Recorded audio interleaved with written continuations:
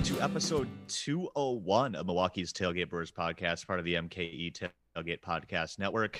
Kind of back to normal here after we had that special 200th, I guess, anniversary. It's not an anniversary, but like that 200th reunion show with everybody here. Back to kind of normal, talking about current event Brewers here this week. Episode 201. Ryan is back on vacation. I think, is he chasing fish across the country again? Of course he's chasing fish across the country. What else would you expect? Yeah. No, Ryan is also going to ball games, so I know he checked the Philadelphia State. I don't know what Phillies Park is called right now. I have forgotten. So is it still Citizens Bank? Maybe. I hope so. Whatever. Anyway, I know he added that to his very long list of ballparks he's been to. So that too. But you nice. know, if fish brings you joy, more power to you. Yeah, I can't get into the jam bands, but you know, Ryan's all about it. So. I feel the same way about them that I do about the Grateful Dead, which is that I like the songs that have good recordings and have videos on MTV, and I don't really care for the things people go to concerts for. So I'm probably kind of the anti-Fish fan, like Touch of Grey, like Bouncing Around the Room. That's a fine one. Like Heavy Things, but I'm sure Fish fans are all like, that's all bad, but you know, whatever. Yeah. So anyway, it's just us this week. I'm James, by the way. That's Paul, hey. in case you couldn't tell. How's it going? Yeah, exactly. So we're kind of doing this early. We're doing this right after the Brewers' just complete annihilation of what's left of the Chicago Cubs, I guess. It's more like the Iowa Cubs lineup. The Cubs are just computer-generated players at this point. Yeah, Frank Schwindel. That's not a real guy. No, that's like the kind of name you get in the baseball video game 3 years into your dynasty, and the computer's auto-generating names. We've been speculating that Patrick Wisdom is computer-generated for quite a while, so I think this just confirms it, that the computer's out of RAM, and this is what we're getting now. Yeah, so we're doing this. We're recording this on a Friday afternoon, so before the Brewers face off against the Pirates again for what feels like the fifth time in a couple of weeks, but. We will take that and hopefully more of the same over the weekend. But yeah, we'll cover that Cubs series and guys on the COVID list and a lot of things that we're catching up on after, you know, kind of not skipping a couple of weeks, but kind of taking a little break here from the current events. So lots to catch up on. But first, before we get started, just a reminder, as always, you can help support us and the podcast network. Become a patron. That's at patreon.com/MKE Tailgate. $2 a month gets you that question priority here on the podcast. And we have plenty of questions to get to this week. So thank you guys for that. Yes, indeed. $5 a month too gets you the Minor League Extra podcast with Ryan and James Anderson. Packer season also starting up. You get Paul's mini pods for reporting as eligible as well. You guys kind of had that preseason episode drop in the last week too. We did. Just the overall general tenor of how the Packers will probably be, and a lot on Aaron Rodgers versus Jordan Love and how things will look once Aaron is gone, because that's coming soon. So, yep. And a good one to listen to too, because I think there's starting to be a real dichotomy of good and bad coaches in the NFL, and they make way more difference than they used to. I'm old enough to remember the 80s where it was run twice and pass once and punt, and that's how football was, and it's just changed so drastically, and there's so much more diversity in offenses and front offices and who uses analytics and who doesn't and how they use it, that the Packers actually have a huge schematic advantage over most of the rest of the league that will help that transition. So worth checking out for that. Yeah, absolutely. And I'm sure, I guess by the time you guys listen to this baseball podcast, the Packers' first preseason game will have been played. So we're going to make fun of the Cubs a lot here in a second, and I may accidentally call them like the worst franchise in sports. But the actual worst franchise in sports is the Houston Texans, and I don't want to step on them since that's who the Packers actually play. If you are a football person along the lines of what I am, and I highly recommend you pick up the Football Outsiders Almanac for this year. And if you don't read Beyond the North normally, you should read the Houston Texans section just for the pure soap opera offseason that it was. I had forgotten half of the stuff that actually happened. The coup that their interim GM actually sieged on the team to take it over via a prayer session, spontaneously showing up at people's doors. That team is amazingly awful. So the Cubs there are going to be books written about this saga. Right? There really will be. Yeah, this is this is going to be something for movies in the future. Unfortunately R-rated movies, but movies nonetheless. Yeah, there's a lot going on in Houston, and not for the good reasons. But I guess, yeah, speaking of the terrible franchises, as you said, Paul, like the Chicago Cubs, kind of far removed from that World Series title 5 years ago now. I think the past 4 games in Chicago, probably the biggest indicator of that, right? And of course, like the Brewers kind of started this descent They did. at least this season for this, right? Like Yeah. it kind of started with that rally from 7-0 down in that first inning back about a month ago, right? Yeah. Against Jake Arrieta. And I was shocked to see that he still had a rotation spot after that. But I guess the Brewers took care of that. They crushed him again, and then he finally got released after 20 horrible starts. And a bad guy. Yeah. Good that he's gone. But again, one of the reasons the Cubs are bad is this was all preventable. They knew that pitching was their weakness. They could have absolutely gone out and gotten pitching / not lost pitching, and they chose not to do it. And that's why they had Jake Arrieta pitching most of the season, even though he's completely washed up. And yeah, an anti-vaxxer, and it's good that his career was just ended because he's a bad guy. Their BREF page is absolutely hilarious, by the way, because BREF starts by listing your starters. And the Cubs starters are Wilson Contreras, who's still there but on the IL, Anthony Rizzo, gone, Sogard, DFA'd, gone, Javi Baez, gone, Jock Peterson, gone, Ian Happ is still there, correct? Yes. Yeah. Yep, he's still there. So they still got him, and I assume Jason Hayward is still there and on the IL because no one would possibly take on that contract. That's it. Like almost everybody on the Patrick Wisdom too. He's actually good. But that's it. Like almost everybody on their BREF page starting lineup is gone. So just awful. Just things are bad when Brian Anderson, the professional of all professionals, is asking Chris Singleton, how do you say this guy's name? Or Joshwani Fargas or whatever his name was in the middle of the game. Yeah. Like that. That's just how anonymous they are right now. It's kind of, I mean, if we weren't Brewers fans, it'd be kind of sad to see. Right? Yeah, and but the Cubs kind of funny. There's no excuse for the Cubs to ever be this bad. Like even when the Yankees went through a bit of a rebuild. But they didn't do the whole Houston, tank for 4 years and spend zero money and have your TV ratings fall to literally like 800 people at one point. Like, and they might turn it around quicker than we think. They have money and resources, but like that's what this style teardown really looks like. Like, it's not like the Brewers are good this year, but this is not a barn burner division. You could compete in this division with the base that you had for not that much money. So it's really, this was intentional by them, and they deserve to have the ever-loving stuffing kicked out of them. I saw a few people say on Twitter that they were starting to feel sorry for the Cubs. Don't feel sorry for the Cubs. Everybody who is playing for the Cubs is getting their chance right now, so you can feel happy for all those players getting to put Major League tape out there, which they weren't getting to before. You can feel happy that the Ricketts are losing and not running a successful team, that people aren't coming to their hotels and restaurants that they've put up. So there's all kinds of reasons to be happy about beating the crap out of the Cubs. 37-9 was the total run scores for the 4 games. And that's, as I said, like before we started recording this, that includes lopping a few innings off because they did play 2 7-inning games in the middle of that series. So that could have been a lot worse. It absolutely could have been a lot worse. They lost 4 innings of run scoring. Really fun one too, just because they weren't really ever in danger. Not too much. Like they really just blew the doors off of them early on, innings wise. And, just a good time all around. They Corbin Burns flirted with records, set a record for consecutive strikeouts. That was incredible. Yeah, the only thing that's really bad about this series is that the Brewers didn't break the no-hitter streak because this was it's a good chance to do it. A prime chance to do it, right? Exactly.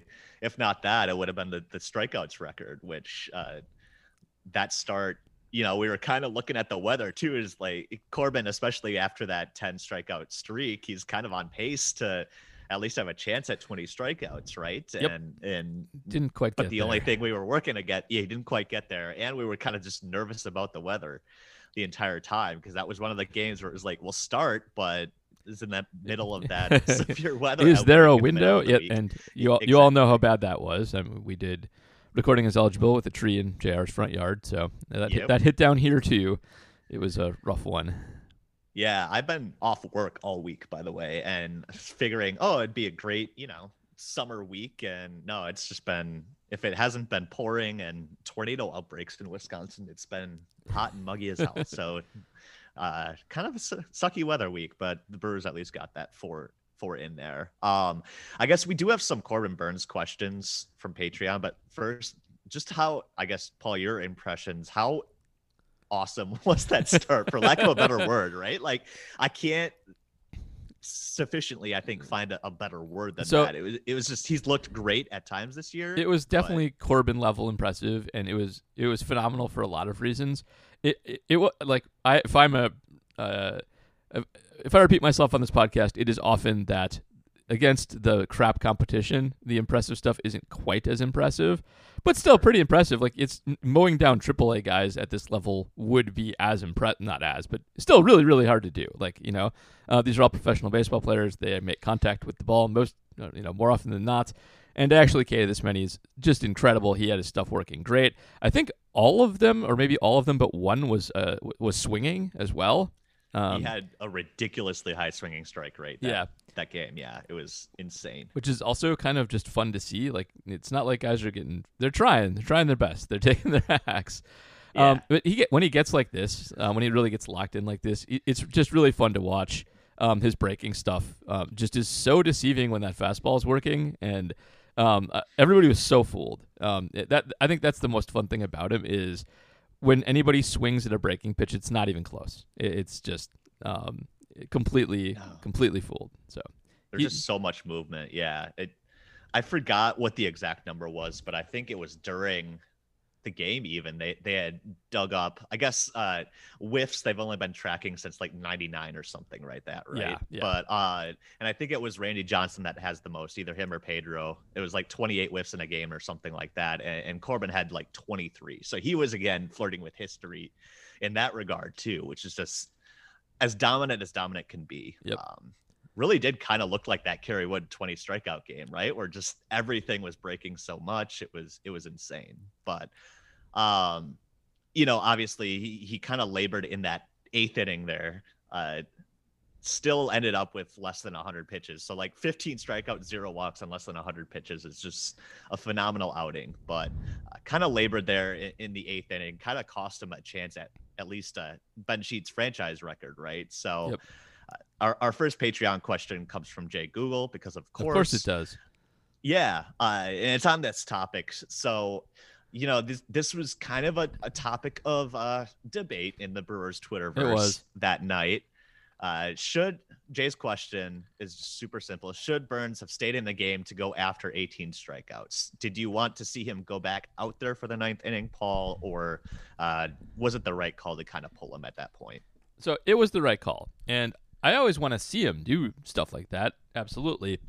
But I have levels of like, is this worth it? And in a season like this, the bar's pretty high. Like, if it's a perfect game, I think you let him go, because the Brewers have never had one, and they're actually still quite rare, even though no hitters have picked up a lot. If it's a no hitter, I think you let him go out there and see if he can get through it quickly, and if he gives up a hit or a walk, you go nab him.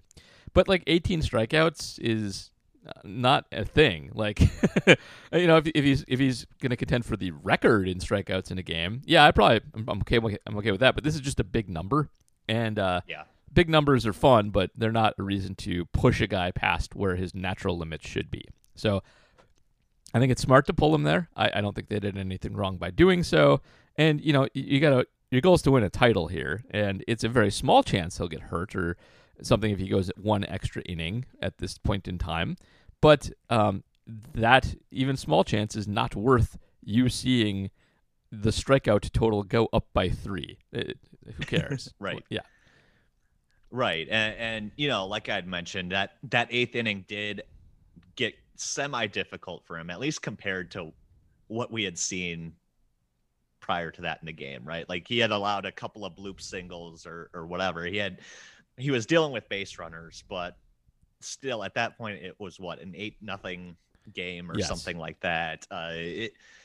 It's a mid-August game against a team that'll be flirting for last place in the division. It like you said, it's not totally worth it to roll the dice on that, right? Right. I think maybe there was a better chance if that eighth inning had gone a little smoother, right? I Or think if he that's a had good picked point. up a Yeah. strikeout or two, too, right? But it was 3 outs that weren't, well, the last out was a strikeout finally, but Yeah. once he fell off that 20 strikeout pace and he started to labor a little bit, he looked like physically tired too. He was wiping his brow by the end of that. I think he's starting to try to strike everybody out too, Yeah. which was probably part of the problem. I think that's a good call. And yeah, the proof's kind of in the pudding there. If he was in good enough shape to continue on, he would have kept plowing through people in that inning. And that's what fatigue does. It robs you of some effectiveness. It is an indicator that it's time to come out of the game. Right. And, there were a couple other factors there, too. Because of the weather situation, he'd been kind of bumped up a day on this start, right? Like he's gotten used to, or at least the Brewers have pretty consistently given him 5 or 6 days off in between every start. And this was like the more traditional 5th day in the rotation. It was 4 days rest kind of thing. So he's kind of, we're not going to say he was pitching on short rest because it was just kind of like traditionally a rotation spot, but it was short rest basically for what the Brewers have been doing. Yep. Yeah. And, he's right around that 100 pitch mark, which has also kind of been the line for the Brewers. And we're in a situation where, again, if their division odds are pretty well locked up at this point, you're looking ahead a little bit more than you normally would be for October, right? And if the Brewers are going to contend, it's going to be having Corbin Burnes being able to do this in October and not the middle of August. Right. I mean, in the playoffs, he is one of, if not the single most important Brewer player, because they will be playing to maximize starts by him and Peralta and Woodruff, and I think him in particular. Like that's what the focus of the postseason will be. Will be maximizing Burnes starts above everything else. Right. Exactly. If it's you think of it this way: if Woodruff gets game 1, Corbin's the swing game of game 2, right? And especially in the first round of the playoffs, it could be the difference between being up 0-2, down 0-2, or split. So that's a really good point too. And he's already missed time earlier this year. Granted that was COVID, and we can talk more about that in a bit. But so. And we've all had this understanding this year too that the Brewers are going to limit pitchers. So yeah, this was super fun, but in the grand scope of things, a high strikeout performance, and like you said, if you're not going to break a record, even a team record, I think it was right to pull him after 8 there. So we got another Patreon question then too about this Cubs sweep before we kind of move on. Philip Schumacher asking, was this Cubs series sweep more enjoyable, less enjoyable, or equally enjoyable to the previous Cubs sweep in late June? So I like this question because kind of, as we mentioned, that first sweep really kind of kicked the Cubs down into sell mode, right? And officially ended that dynasty. And this was just a complete and utter trouncing. So I guess which do you prefer? This was stomping out the cigarettes on the ground after casting it down. So I think the first one is probably more enjoyable because it did put them to bed. And while it's fun to kick the dead horse a few times, that's kind of what this was. I mean, it's fun to beat the Cubs. Losing, I think even a game would have been a little bit sad given what they were trotting out there. But beating them is also like, oh, you did what you were supposed to do, and you kept the Reds from catching up, which is important. But, you're just, at this point with the Cubs, you're just beating what you should. You're doing exactly what you should. And the other one was more consequential, so I give that one more enjoyability. Like, it was still kind of a race at that point, and the Brewers just ended it. So that's better. This is still fun. This is good. It's a different kind of fun. Right. It's fun in a different way, right? Yeah. I think I'm with you. That first one, just because of the added meaning behind it, right? That's a big factor. And also that first series, just the fact that they had that huge comeback after, falling down 7-0 in the first inning, and then almost immediately just crushing the will by that comeback. And really, like, if you wanted to pinpoint an exact game that kind of kickstarted the Cubs' demise, I think that would be it.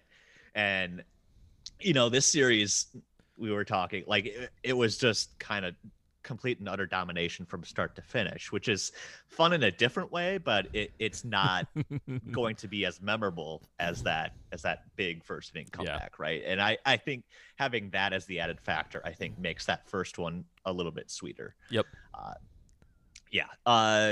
Another Cubs question, Adam Post: is there anything sweeter in the world than thoroughly beating up on the Cubs? No, there's not. No. That's as good as it gets.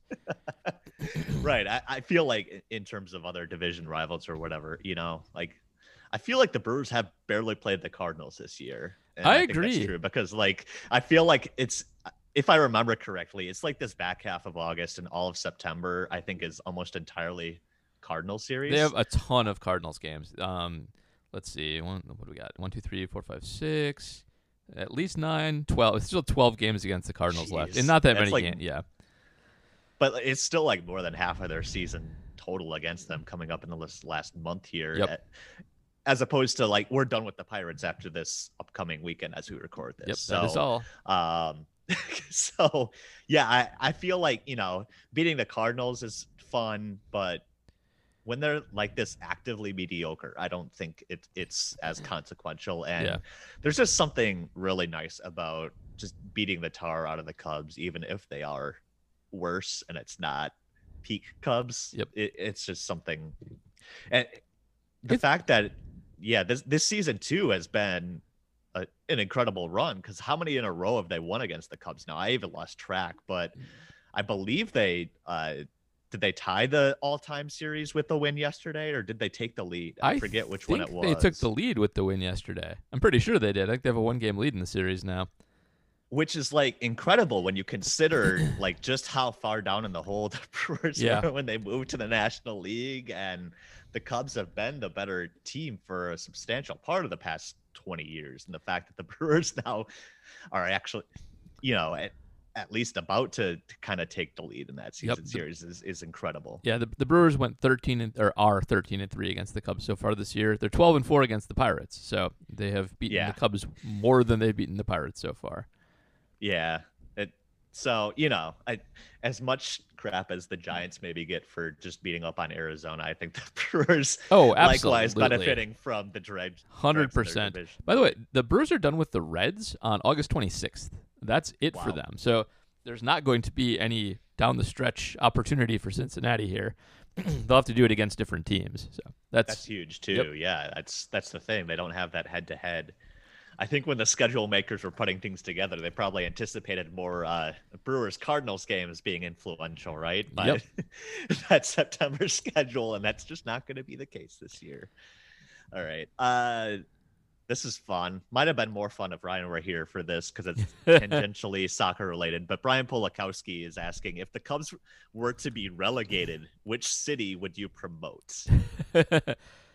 So I have I think I would actually promote the Iowa Cubs. And the reason for that is because then the people of Iowa would be unblacked out on all of the other games that they're blacked out on. True. Just for people who don't know this.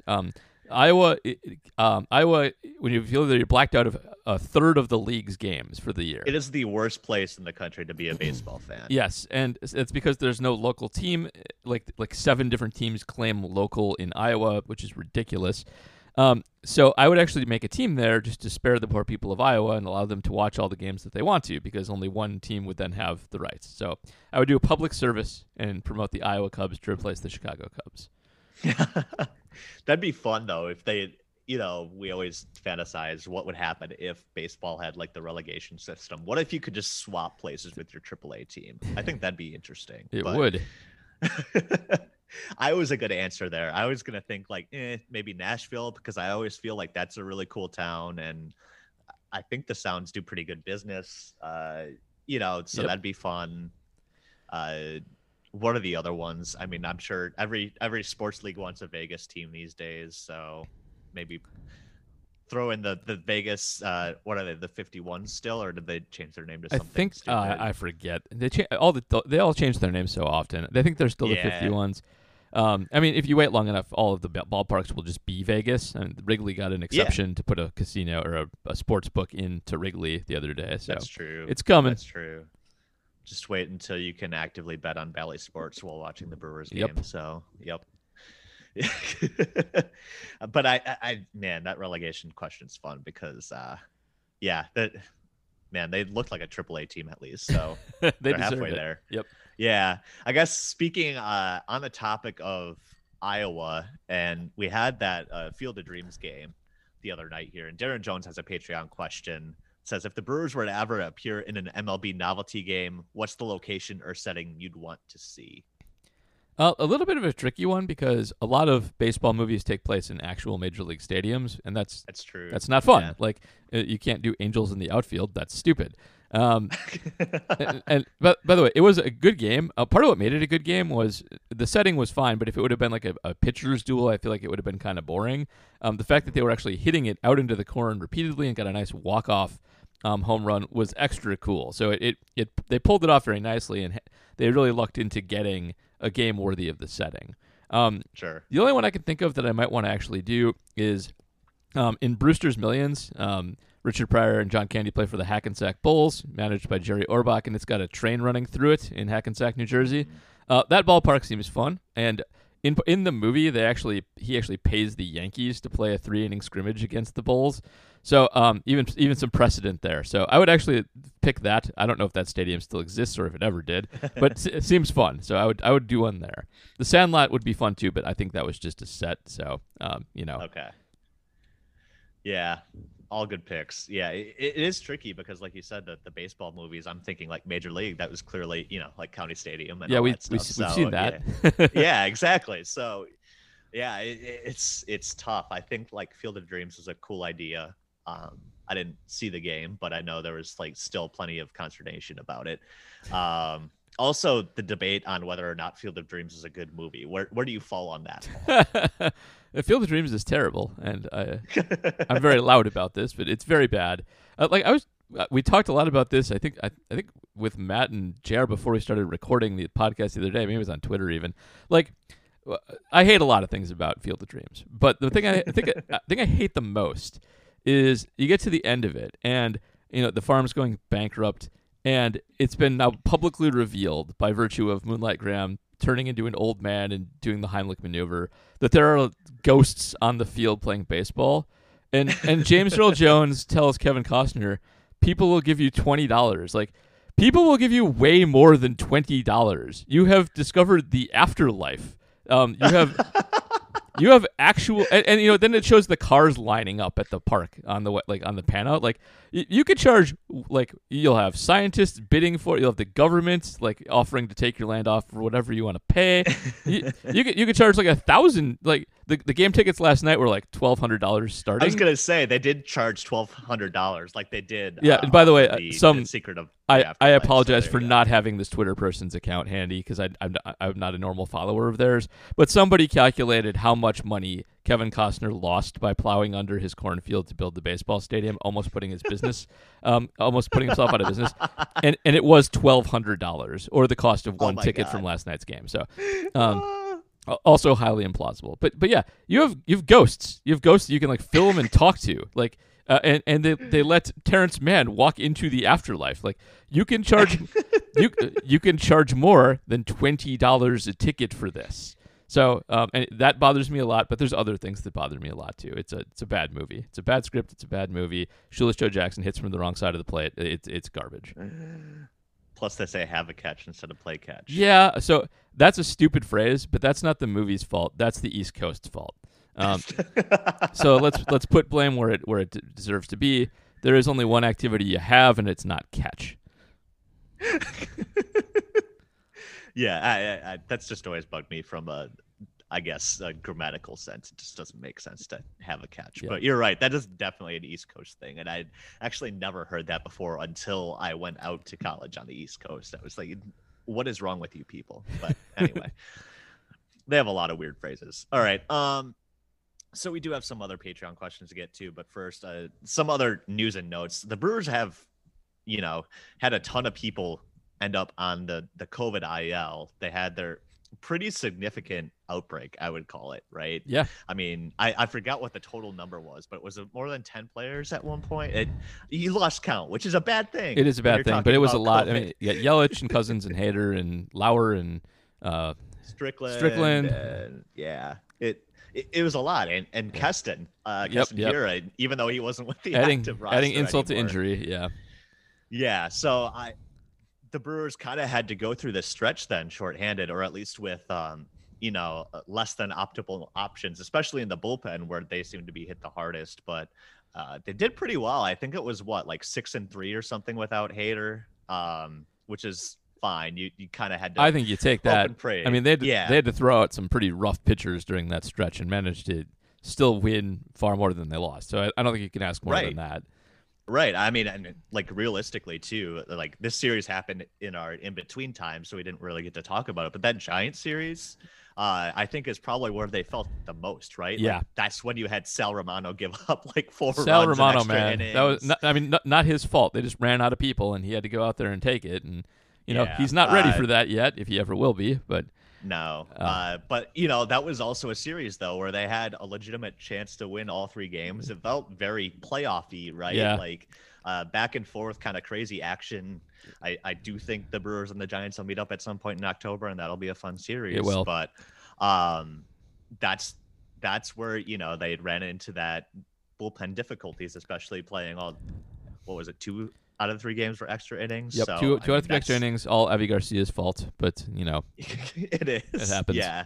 Oh man. But so they weathered it well, and now this is actually it's not good. It's bad that you lost people for a while, but you get a bunch of fresh arms back now. So at least there's that going forward. They didn't lose any ground; they gained ground, and they can now lean on a couple of guys a little bit more. They can lean on Cousins and Hader, I think, quite a bit more. So that's good. I do want to point out too, the Brewers are actually almost entirely vaccinated. I don't want to call people. I do not believe Josh Hader is. I could be wrong about that, but I'm guessing. They have not said. They don't. Publicly. They don't say anything. I'm guessing. I could be wrong, but I have a hunch based on an Instagram post that he is not. Yeah, there was that. Yeah. But this is a Delta phenomenon where even most of them have the J&J vaccine, which it works well to stop you from dying, but does allow these breakthroughs more frequently than not. And a lot of these guys are vaccinated, and I have seen people kind of ripping them for not being vaccinated when that's not the case.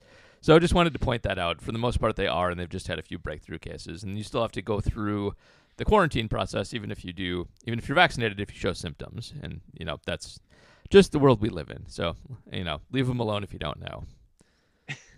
That's the thing too. Like they had to be showing symptoms based on the MLB rules to get tested. Once they were vaccinated, they have to have symptoms. So they were obviously much more milder with the vaccine too, which is the benefit of the vaccine. Yes.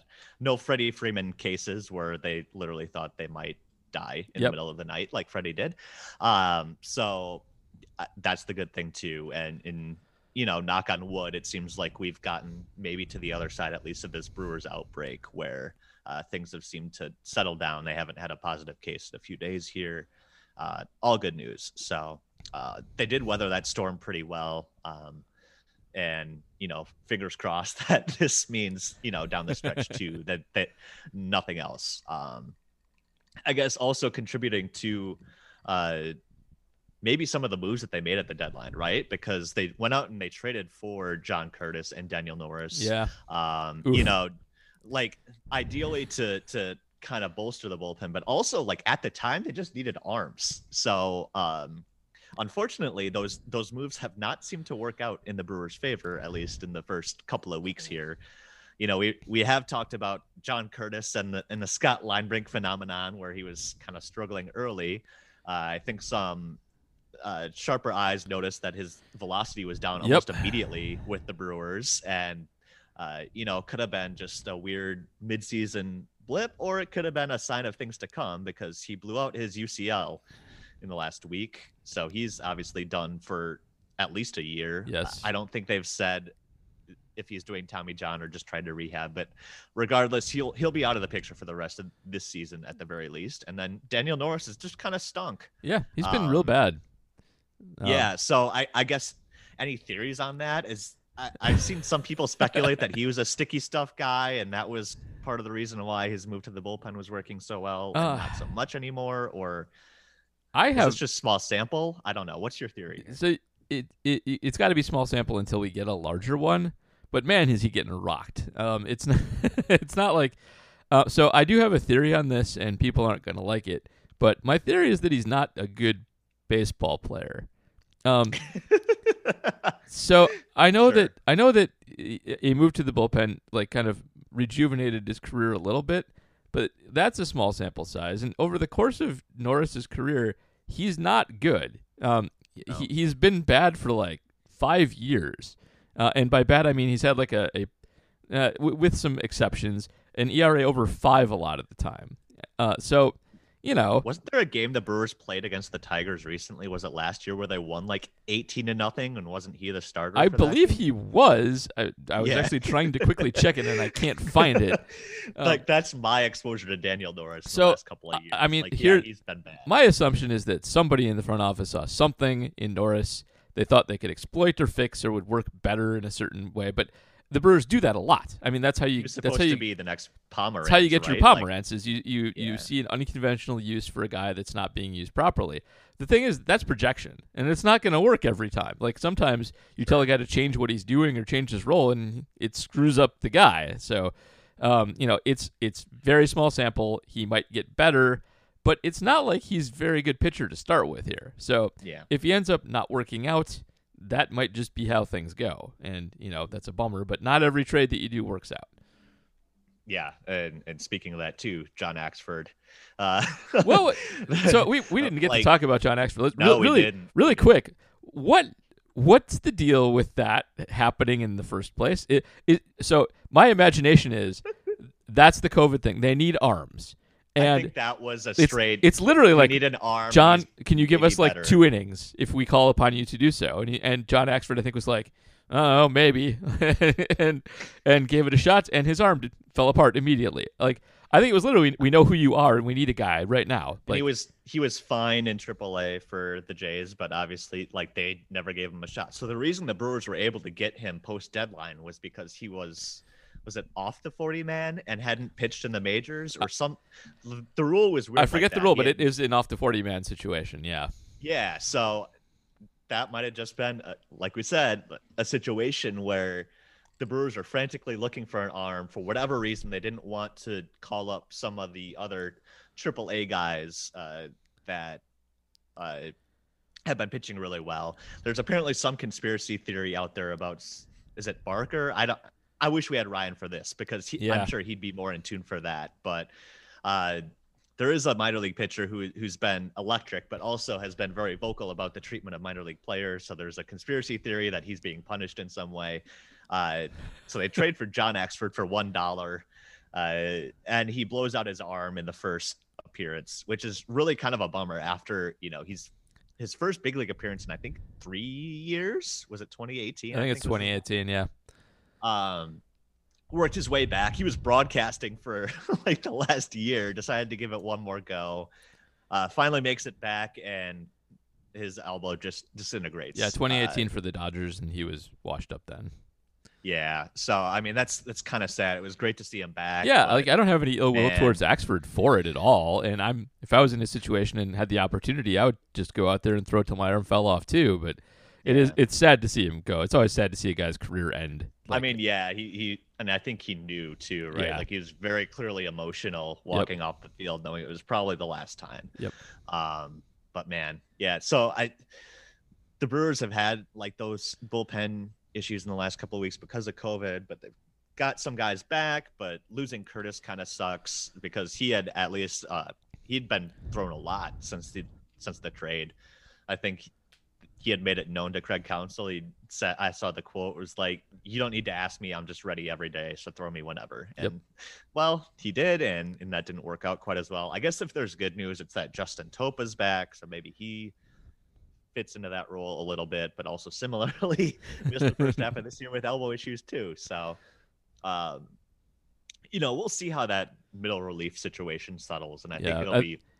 It should be stronger going forward. They got their guys back now, and I think they'll be in much better shape. Right. And I do think maybe they lean on them a little bit more in September too, Yeah, right? Where save the you're starters. trying to get Woodruff and Burns and Freddie out there after 5 or 6 innings, right? Yep. To kind of save them a little bit. So we'll see how that plays out too. So yeah, we do have some more Patreon questions to get to. Philip Schumacher had another one. He says, should errors be done away with completely or completely revamped? The current system seems way too subjective and varies widely from city to city.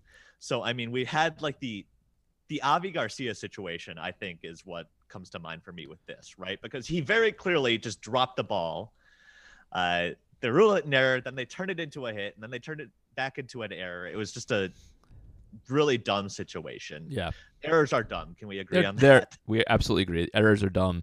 They should just do away with them because they're an old-timey, very imperfect way to try and quantify defense. And the criticisms of error are legion at this point, and it tells you, it almost lies to you more than any other statistic. Like if a guy makes an obviously boneheaded play, do we need a stat for that? We can all see that it happened.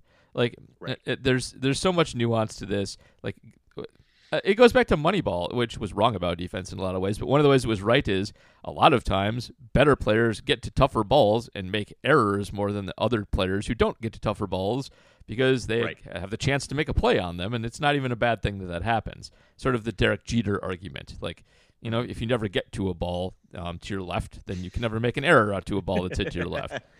So, yeah, they're stupid, and even like when we track any sabermetric person out there uses RA, uses runs against, doesn't use earned runs against because the whole earned just throws noise into it. It's not useful information. You know, you would think if it was a good stat that ERA would tell you more about the pitcher's performance than RA would, but it doesn't. It just muddies things up. So yeah, they should get rid of it. If we need to have this, we have more sophisticated defensive statistics we can rely on at this point. And yeah, errors are stupid. They should definitely be gone. Just get rid of errors and then get rid of ERA since it's so tied to it, right? Yep. And we don't really use ERA to truly judge guys anymore anyway. Yeah. So yeah, just get rid of them all. Screw it. All right. Jeremy Nachman is asking, Craig Counsell got his 500th victory since the last time we recorded. Very nice little milestone there, especially how bad the team was when he first took over. Right? Yeah, so Jeremy is saying, I know when he was first hired, younger managers were in vogue. All of those guys have since lost their jobs. Seems like Counsell has the potential to be a lifer manager a la Bobby Cox, but Milwaukee's version, lasting for decades if he wants it. Thoughts on that? Do you think the Cubs' hiring of David Ross was in any way an attempt to emulate the Brewers' successful hire of Counsell? If so, you'd have to say it's not really working out so far. If it was a bad attempt, and I don't think it was. Teams have been hiring ex-players to be managers forever. The Ross hire was, I think, a very old-school move. I think it goes into the assumption that catchers are smart. He was a catcher, right? I'm not. Yes. Okay. Yep. And catchers are smart and know what they're doing more than other players do. They're kind of the quarterbacks of the diamond. You see that a lot with Mike Matheny and other guys. But here's the thing. The Counsell is very different than Ross and a lot of guys, and I think he is kind of the perfect managerial candidate in a lot of ways. So, first of all, he is an ex-player and, you know, a long-lasting ex-player. If accomplished, you know, he's got his titles. If not a particularly good player, you know, he was good enough to last a long time. He knows the grind. Guys are going to be able to relate to him on a player-to-player level, and he knows how to talk to people being in a clubhouse for that long. But Counsell was also a member of the front office. And so Craig Counsell knows what the front office does and how player acquisition works, and so can sympathize with the fact that the Brewers shuttle people in all the time and have limited budgets. And probably most importantly, with their analytics department. He knows how those guys work. You know, he doesn't have to understand how to operate R or do studies on things, but he's worked with those guys, and so he understands how they do their jobs and what their information is and how it can maybe translate down to the field and how maybe sometimes it can't. So he gets that. And then he, in addition to all of those other things, has now manager. I mean, he got the job to be manager, but he's a good on-field guy, too. He's managed to synergize those two things into being a very deft user of his bullpen and a good player manager. And, you know, the Brewers don't make too many wrong calls. When they do, there's usually a pretty good reason for it. I mean, we sometimes criticize one-off calls, but there's things that happen. Guys are hurt that we don't know about. Guys are not feeling up to it today. Like, those things happen. Generally speaking, the Brewers almost always make the right strategic move, and I think that is because Counsell relies on the information that he's fed and can get buy-in from the guys on the field in a very turbulent situation. I mean, if you're in Milwaukee, if you're a star, you're fine, but you can get turned over to AAA like in a blink of an eye if you are a fringy guy, and that's got to be really hard to deal with. So he's great, and it's because he has that dual experience of player, manager, front office guy all together. And Ross doesn't have that. Ross was a player, and then Ross was a coach, and that's relying on him to be rah-rah. I know my strategy. I was a catcher. That's not the same thing, which is not to say he can't be good, but he lacks a big chunk of resume that Counsell had. Yeah. I'm actually going to say I do think the David Ross hire was an attempt to replicate the Brewers thing. Yeah. All right. So here's the thing. Like you said, they were both former players, right? They were both kind of fringy players. They're not the star players, which you're absolutely right. I mean, that adds an element of, he can relate to the guys top to bottom. He's not just a stars manager. He knows what it takes, the work ethic you need to kind of stick around when you're not the most skilled guy. All great assets to have. But I think you make a really important point that the difference, and this is where the Cubs maybe overlooked it, was that Craig does have that, that front office experience. He had that analytic bent too, right? He wasn't just former player kind of guy. And I think also where the Ross hire has gone wrong is that he was maybe too recent of a player, and he was still, teammate to most of those guys. That's on a good roster. Point. Yeah, it's not good to be friends with your underlings. That doesn't work that well.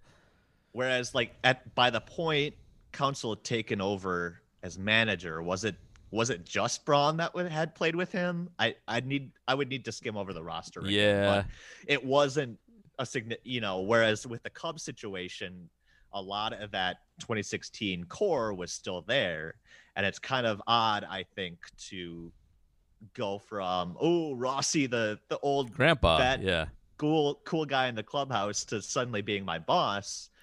I think that's also a complicating factor there, and I'm not sure he has that personality to be able to separate like that, right? I feel like Craig comes off as a guy where he can absolutely relate, but also he can be management when he needs to be management. Whereas I think maybe Ross has kind of struggled in that. Yeah, if that was their goal, they missed the point of Counsell, and that's their problem. Which would it wouldn't surprise me, right?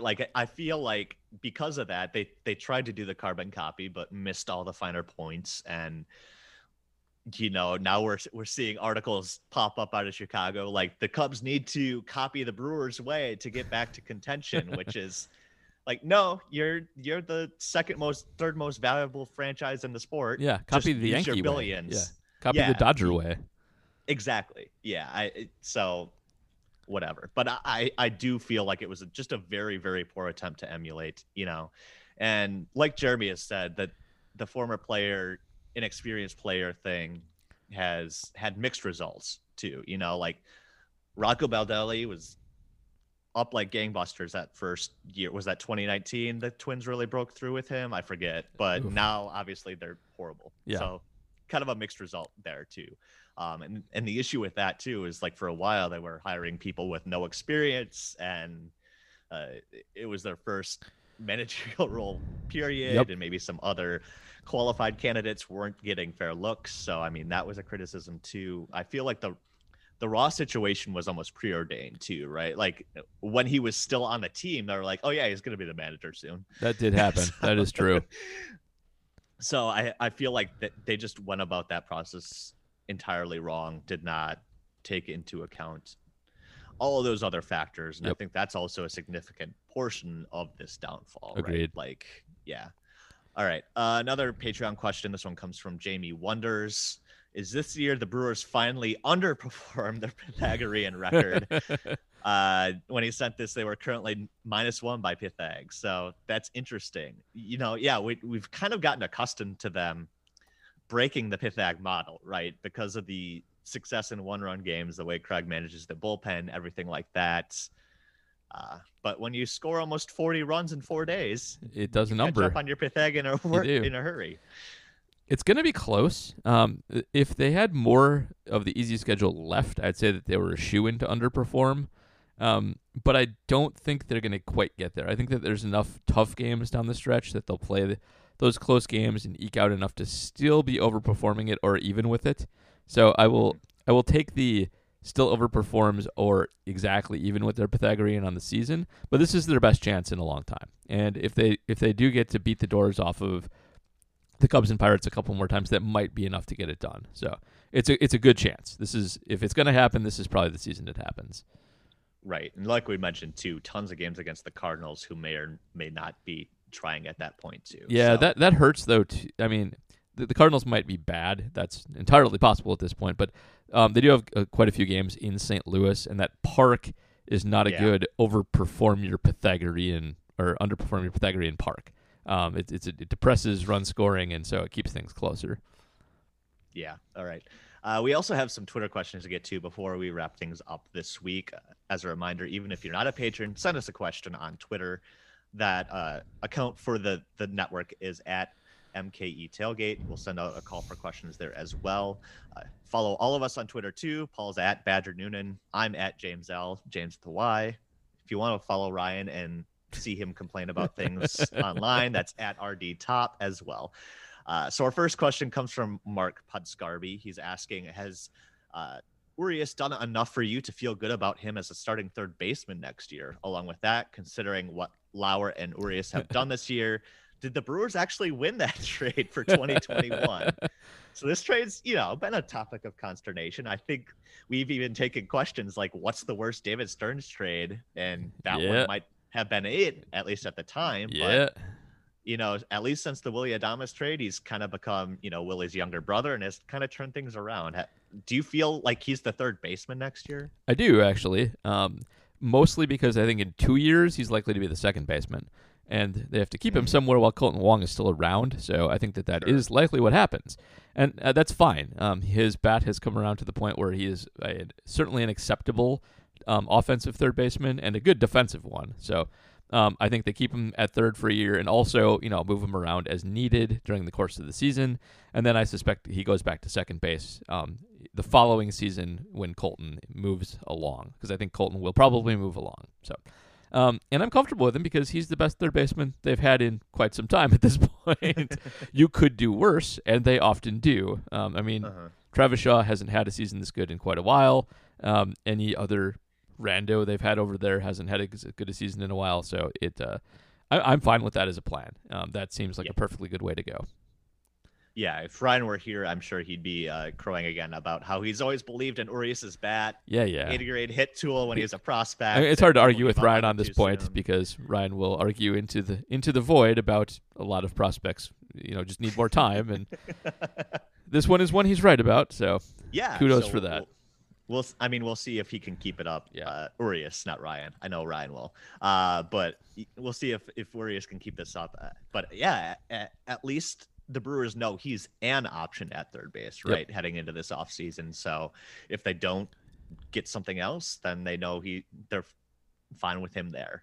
Another question we got on Twitter that's kind of along the same lines. Oh, really quick. I don't think you can say that the Giant or that the Brewers have won the trade over losing Grisham, but it's getting closer to even Stevens on for sure at this point. And we got to see Lauer do it a little bit more. But it's worth noting, Trent Grisham's OPS plus is 126 this year, which is higher than last year when everybody was like he's so good. So it's not like he's tapering off either. He is still playing very well.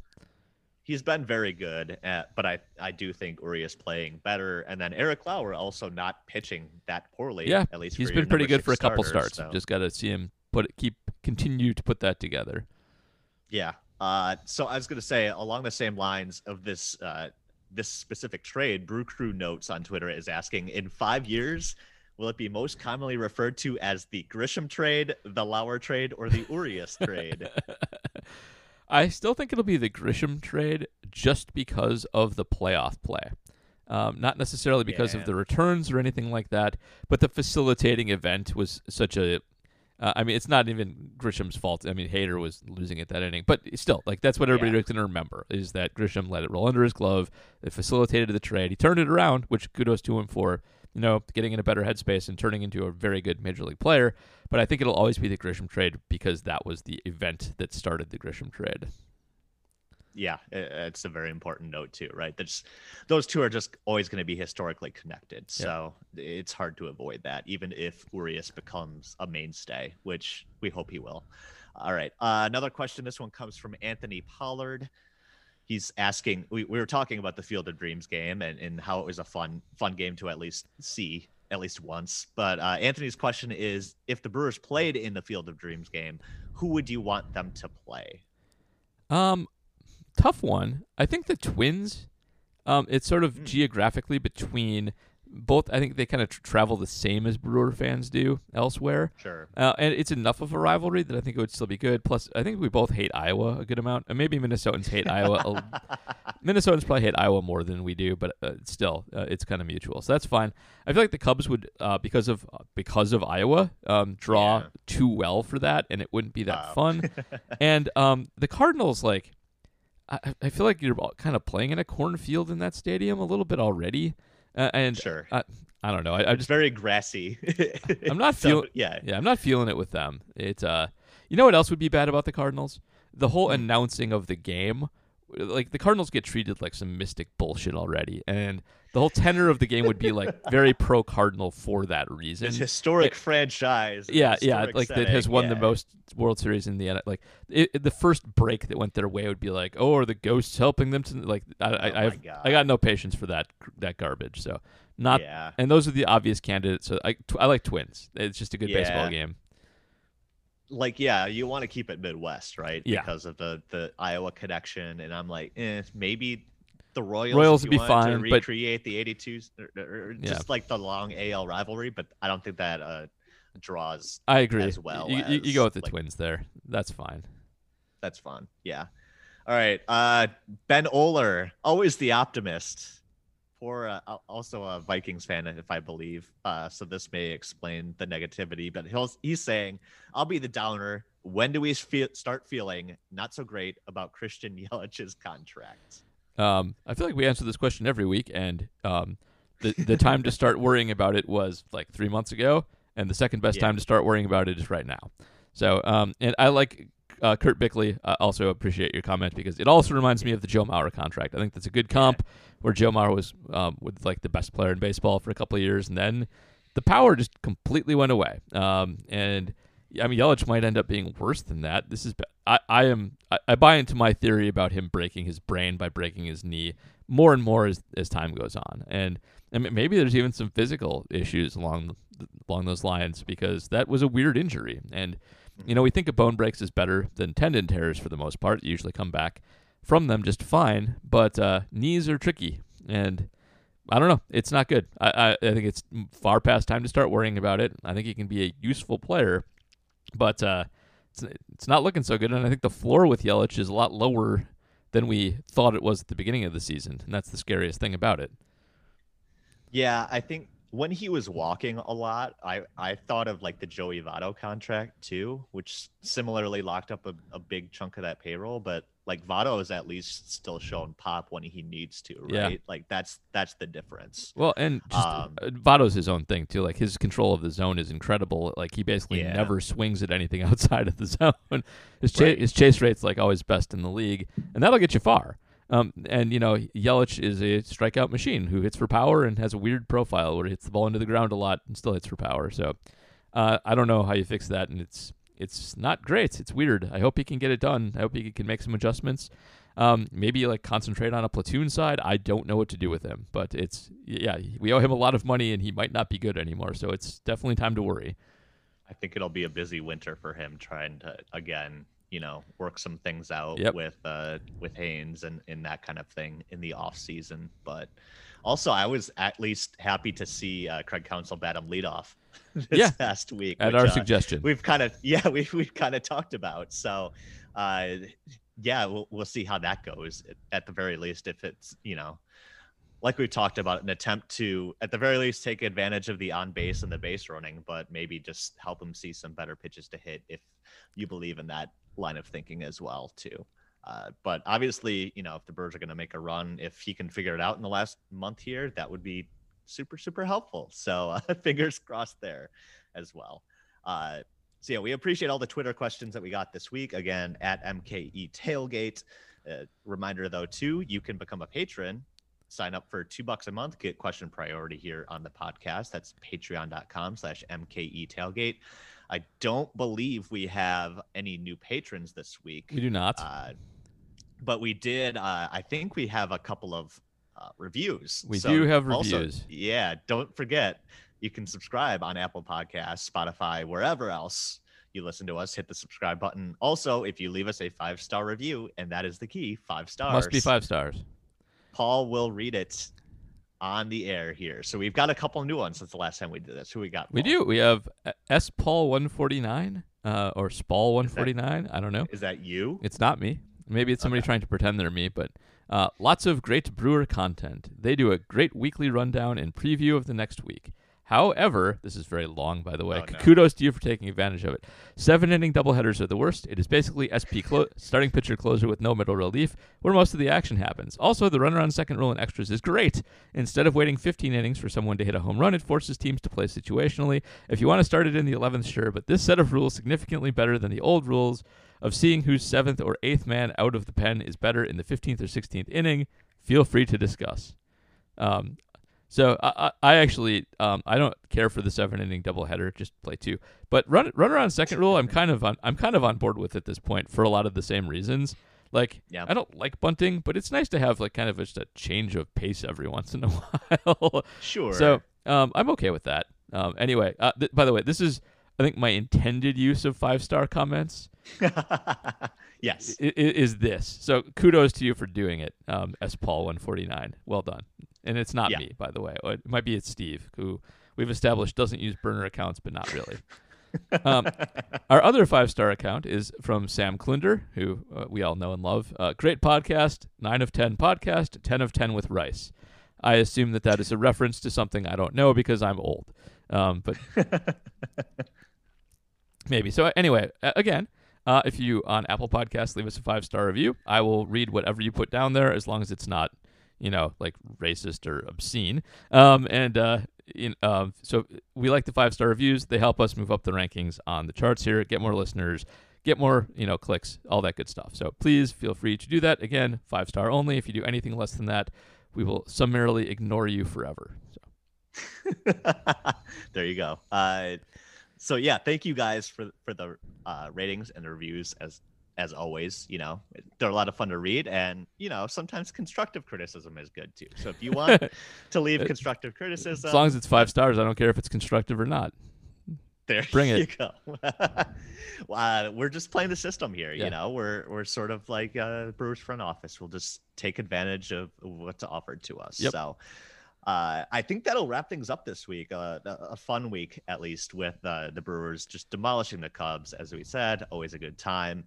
Series against the Pirates coming up, and then we're kind of getting into the last month or so, and we'll see just how well this playoff race shakes out, and in all the things that come with that as well. So we'll wrap things up here. Thanks everybody for listening. Have a good one. Stay well. We'll see you next time here on Milwaukee's Tailgate.